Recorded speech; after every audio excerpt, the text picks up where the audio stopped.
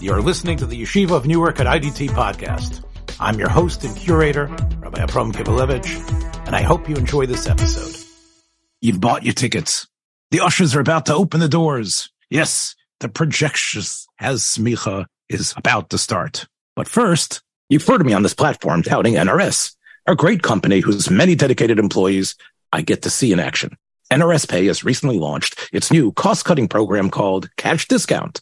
The way it works is any vendor using NRS Pay Cash Discount has their sale register tabulating automatically a dual pricing, which offers customers a choice of a cash payment, which could result in up to a 4% discount over swiping their card.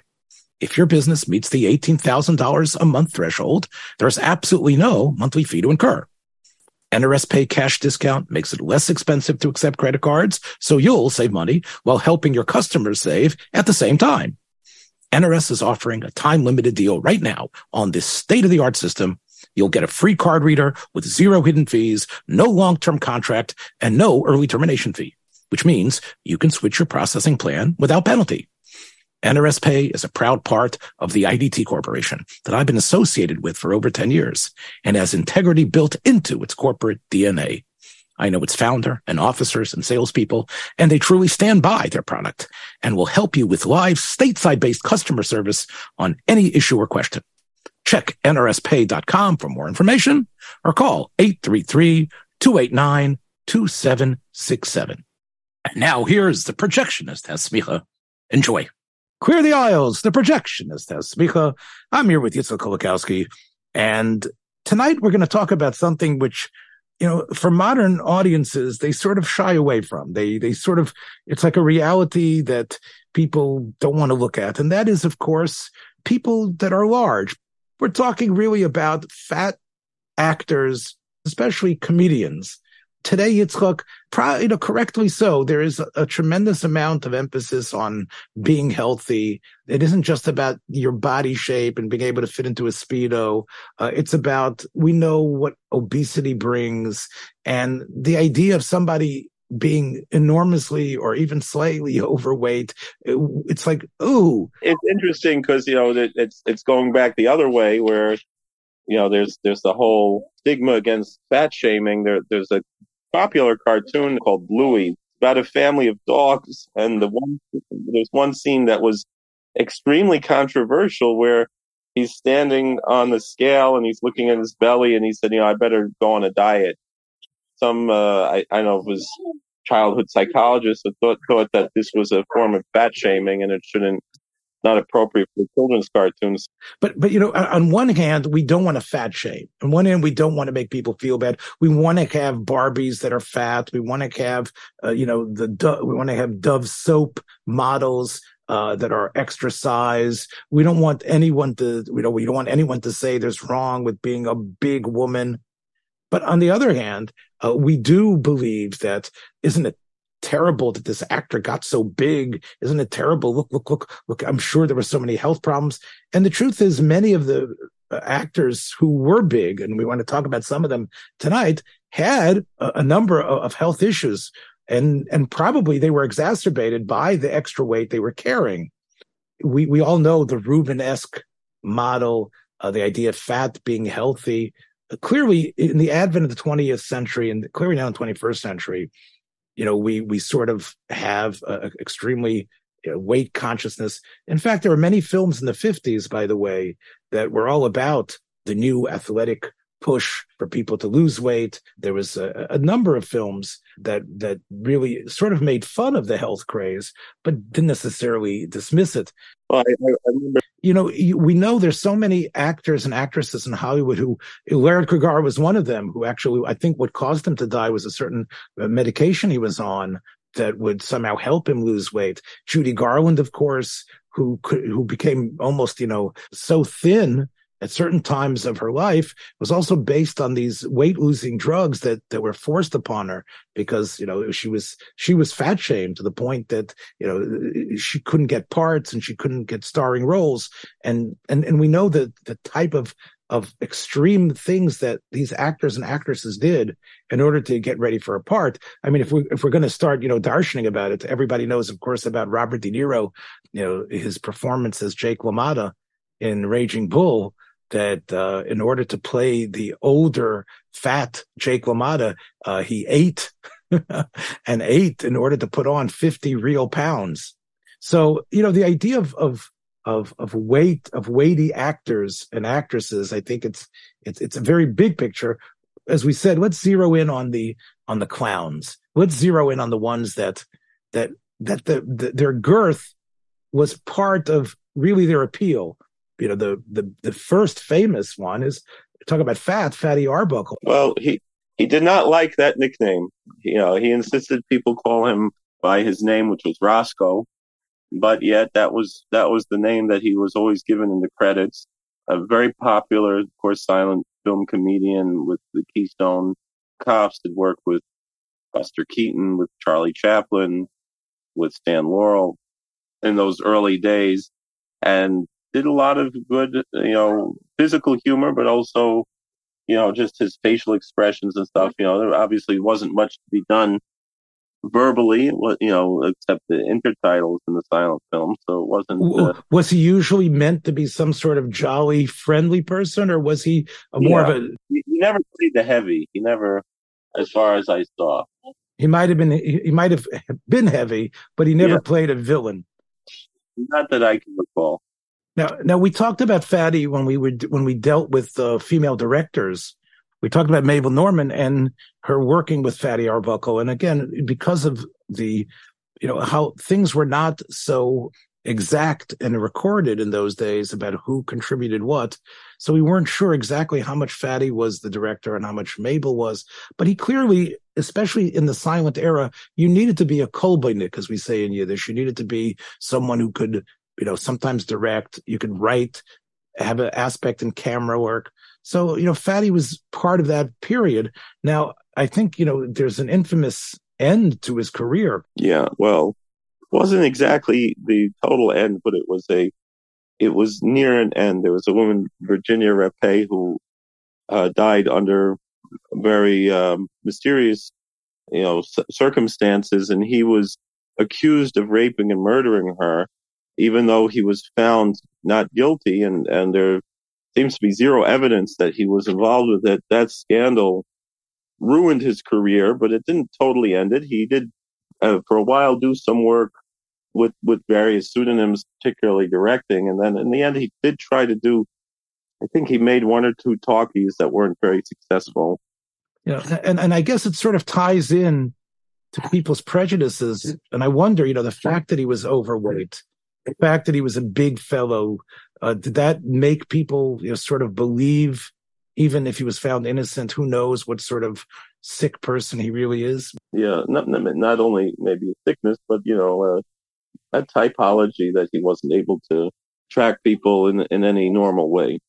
Even though he was happily married, and his wife said that he was a very modest and chaste person. Not, she testified as a character witness in the trial that he was very tsanua, even in their private life.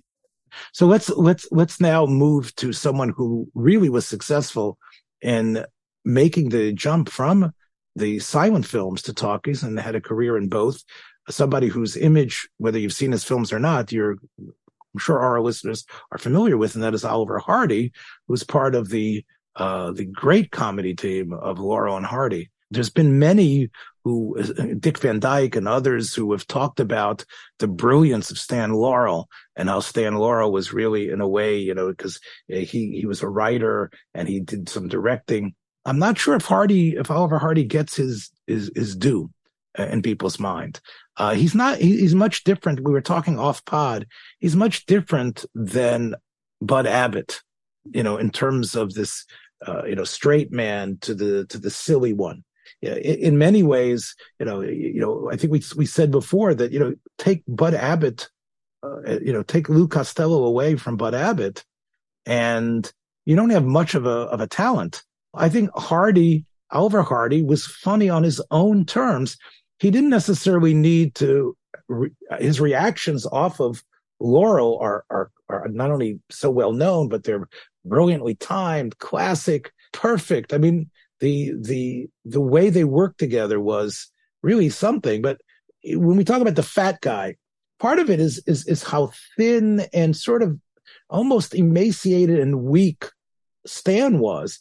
I don't know if you would just see, Oliver Hardy in a film, you'd say, oh, that was that fat guy. I think part of it is the contrast of Hardy and Laurel. In many ways, he's as clueless in the films as Stan is. He pushes him around. That's true. But they both they seem to have an affection for each other that I think is quite endearing. It reminds me of working in prison chaplaincy. The friendships that develop between inmates that they wouldn't, if they weren't stuck with each other, they probably would never be friends. But the fact that they're stuck with each other, it's almost like, but it's not quite the same as we talked about of Mice and Men. These two desperate individuals who are kind of stuck with each other. But that's one is taking care of the other. But here in this case, neither really has an advantage over the other. You're correct that as much as Oliver puts on these airs that he's so much superior to Stan, he really isn't. And in many ways, Stan really outsmarts him in many of the scenes. He's somewhat, a savant, in relationship to Hardy. I know, briefly, I know you saw a film that was probably one of the weirdest Laurel and Hardy films, a science fiction Laurel and Hardy film. Yes, it was called Dirty Work, and Stan and Ollie are chimney sweeps, and they get hired to work for a mad scientist who's in the middle of working on some kind of a formula that'll be like a fountain of youth type of a formula, and he wants to try it out on his butler. The butler is really uninterested, and they're trying to do their chimney sweep work, and they wind up messing up the whole house. And the butler gets very upset, and he tries to go take a bath and wipe away all the filth from the work. And the owner of the house seems totally unfazed by that because he's so interested in his work. And so he demonstrates with the duck. He takes a big duck, puts it into the formula, and then the duck disages, or first to a duckling, and then eventually to an egg, which is quite funny. And then so he's trying to go get the butler, and Stan and Ollie are like, maybe we'll try it with this fish. And they take a big fish out of a fish tank. The fish is almost as big as the fish tank. Puts it in this big tub, and he's about to pour in the solution, and Stan says to Oliver, I mean, this is spoiling the end of the show. He says, just take a few drops.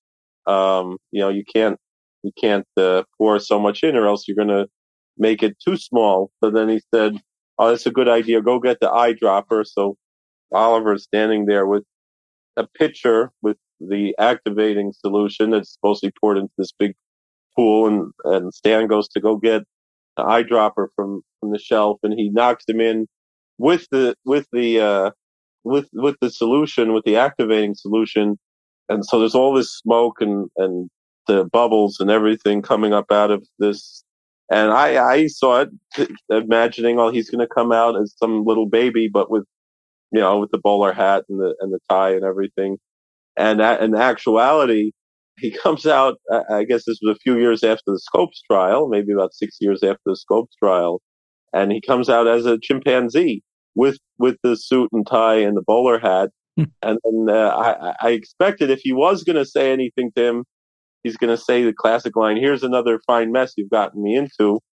But actually he said, I have nothing to say to you. And that was the ending line. I wanted to touch on something, you mentioned Oliver Hardy's work independently. Oliver Hardy might have been a Laurel and Hardy short, or might have been Hardy by himself. And he was a sailor swabbing the deck, and a big wave comes and hits him in the face. He's all soaking wet. And he thought, to improvise, that it would be funny if he would take his necktie that he was wearing and blow his nose in it. But he realized that at that time, film was extremely expensive. And if he would have done something the censors would have said had to be edited out. Max Sennett would have made him pay for it himself. He wouldn't have taken the cut. He would have charged the bill to Oliver Hardy. So instead of blowing his nose in his tie, he just fiddled with his tie, and that became his trademark. Which really it's really somewhat endearing. It's almost like a nervous tick when Hardy would try to assuage someone who was accusing him or something. You knew when he reached for his tie. And of course, Laurel, of course, his signature move was, of course, his crying, where, if you got too upset at him, he would just break down and turn into jelly, not being able to withstand the barrage of criticism. So they look, whether you like their films or not, they are so super iconic. I also want to bring out the fact that one of the things that is endearing many times about these hefty actors is their ability to move and dance. Oliver Hardy could shake it when he needed to. There's a lot of wonderful little shorts of Laurel and Hardy dancing, and I think we see this by a number of these twinkle toed type of large men.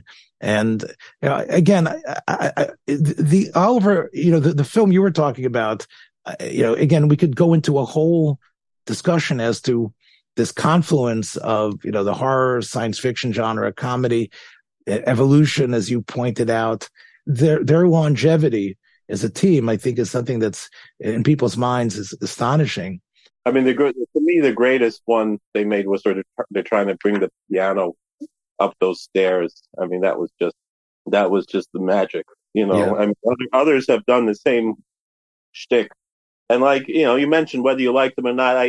It took me a while for them to grow on me. I think I appreciate Laurel and Hardy a lot more now than I did in my youth. I was definitely more of a fan of the Three Stooges or Abbott and Costello than Laurel and Hardy, if I had to pick one or the other. And now I think they're kind of equal. I guess, if we're talking about larger, funny fat men, I guess we could talk about Curly as well, who was sort of the larger of the Three Stooges. I'm not going to even mention, Curly Joe. I don't count him at all. I know you have a little bit of a soft spot for Curly Joe, but to me, even a softer spot for Joe Besser, who nobody liked. But I do. Even people like Joe Besser, but they don't like him as a stooge. Yeah. Curly Joe, it's not so much that I like him as much as I appreciate some of the films that they did. Curly's dexterity on his feet was also something quite amazing. So again, he doesn't have the grace and finesse of Oliver Hardy, but I guess we could throw Curly in there as well. Jackie Gleason was also quite adept on his toes. Gleason is another example of the large fellow who really, again, part of, if we talk about, Gleason and Art Carney, are clearly, in a way, somewhat modeled on Laurel and Hardy. That sort of dynamic that is between them. Yeah, I mean, they certainly have more of the Laurel and Hardy dynamic than the Abbott and Costello dynamic. But when I was a kid, I kind of associated them more with Abbott and Costello. No. I mean, some of the things are total ripoffs from Laurel and Hardy. Just the frustration that Ralph has with Norton. It's a lot more. It's a lot louder. It's much more New York. It's much louder. It's much more in your face. But it also has that friendship aspect. The same, of course. He wasn't the Southern gentleman that Oliver Hardy was from Harlem, Georgia.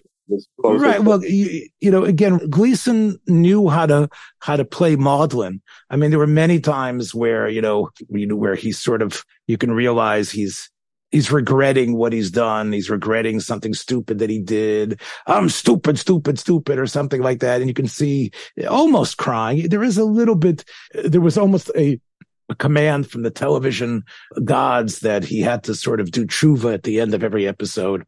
He had to realize how he's wrong, and that, how much he should appreciate his wife. But I think, those are these forced tacked endings that most of the Honeymooners episodes had. But I think part of the enjoyment is to watch this big guy. And of course, you're right. This was Gleason's, and away we go was his. He would put his hands up to his hips and exit stage left, sort of like Snagglepuss, but really, in a way that was quite amusing.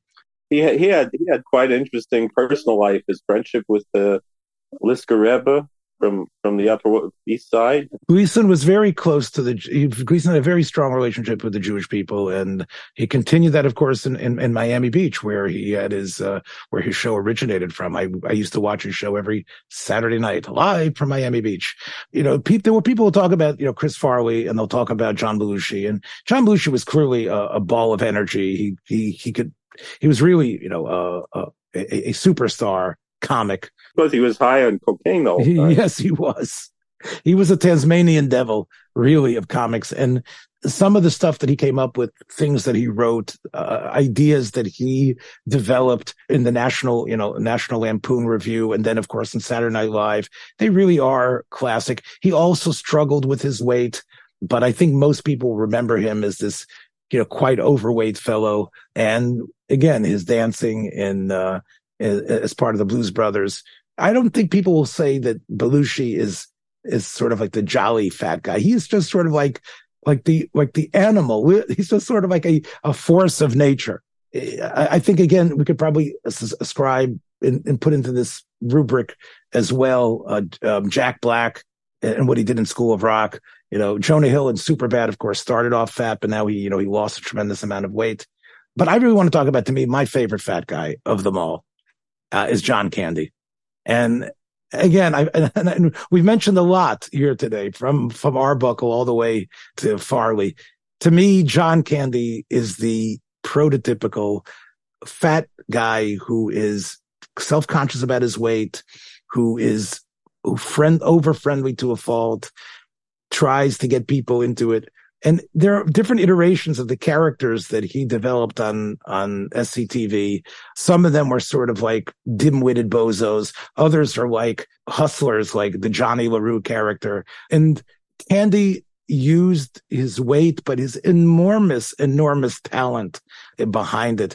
Not only playing, I think we've talked about on this platform, the great shtick that he did as a grown-up version of the Beaver, and probably one of the best scenes, but also he did Pavarotti, Orson Welles, Alfred Hitchcock, and doing them with such aplomb. He was a young fellow.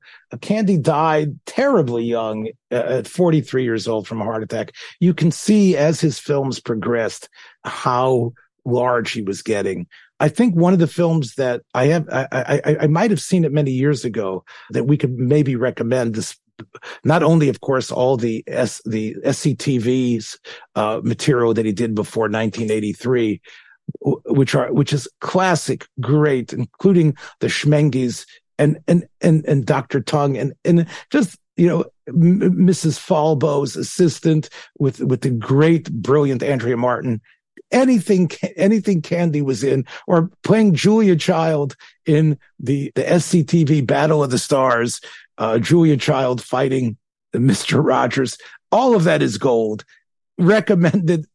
You can watch that over and over again.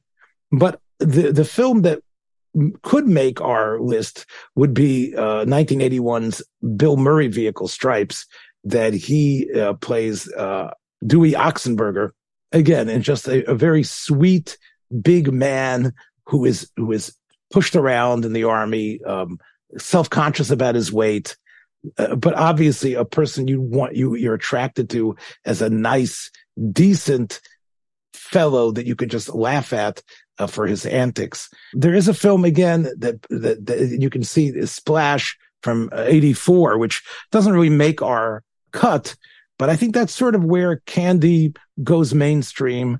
I think he gets third billing after Tom Hanks and Daryl Hannah. The film doesn't really make use of him in the best possible way, but you can see, Candy at work there, playing the sort of lecherous older brother who, in a way, has a heart of gold, despite the fact that his penchant for lechery and boozing and other things. And to me, the Candy film which is sort of like typifies him and really shows him as very, very large. You can see him probably, definitely in the 300 plus range is Uncle Buck. John Hughes really made this star vehicle for Candy, although it doesn't have the pathos and real brilliance really of Planes, Trains, and Automobiles. You can see it almost every scene Candy is dominating. Not only did John Candy do the animated series of Camp Candy, but Bobby's World. That was one of my favorites, Camp Candy. That was. And, and Bobby's World, of course, has a character which is clearly based on John Candy. It wasn't voiced by Candy, but that's even a bigger favorite. That's a really brilliant show, Bobby's World. Yeah, Bobby's World is probably one of the best things that Howie Mandel has done. One has to also mention, I think, Candy's. I think it's probably one of the weakest Mel Brooks films, Spaceballs. But Candy's role in it is quite funny. Candy plays Barf, who is sort of like Chewbacca. But, again, like Chewbacca is funny as he is, as this sort of like this giant, he's a giant Wookiee.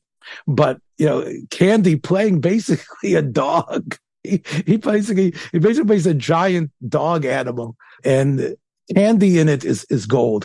I can't say the same as for Rick Moranis, who of course plays Dark Helmet.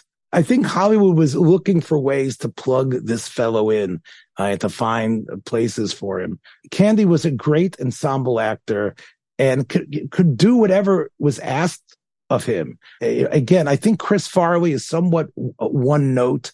And again, obviously everybody's going to have their own taste about who, but I think the epitome to me of the jolly, insecure, overdone, lovable fat guy has got to be Candy.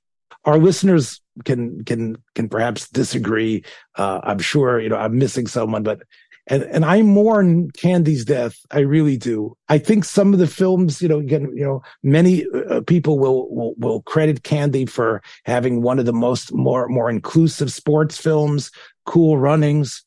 What Candy sort of perfected was, it was sort of like the double expression. Like on one hand, I'm on the make. On the other hand, I'm sympathetic. On one hand, I'm selfish and out for myself, but really, I got to be a good guy.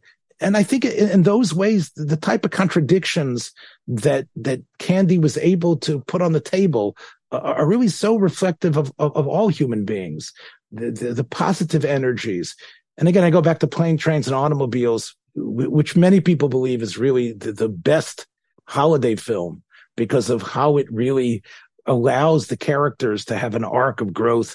Steve Martin, coming to understand that he needs to open his heart and his mind and recognize, another person, and welcoming, Candy's character into his house. The great ones, so many of them, really leave us, so young. I think, as we sign off here, before, the Jewish holiday of Rosh Hashanah, as we go through the Yom Noraim, I think it's worthwhile to think about, of course, our strengths and weaknesses. It's easy, Yitzchak, to sort of swear off those extra sweets and calories. Well, Chazal say that Rabbi Yochanan was a Kohen Gadol and he was a Baal Basar. It was because Mechilas touched him.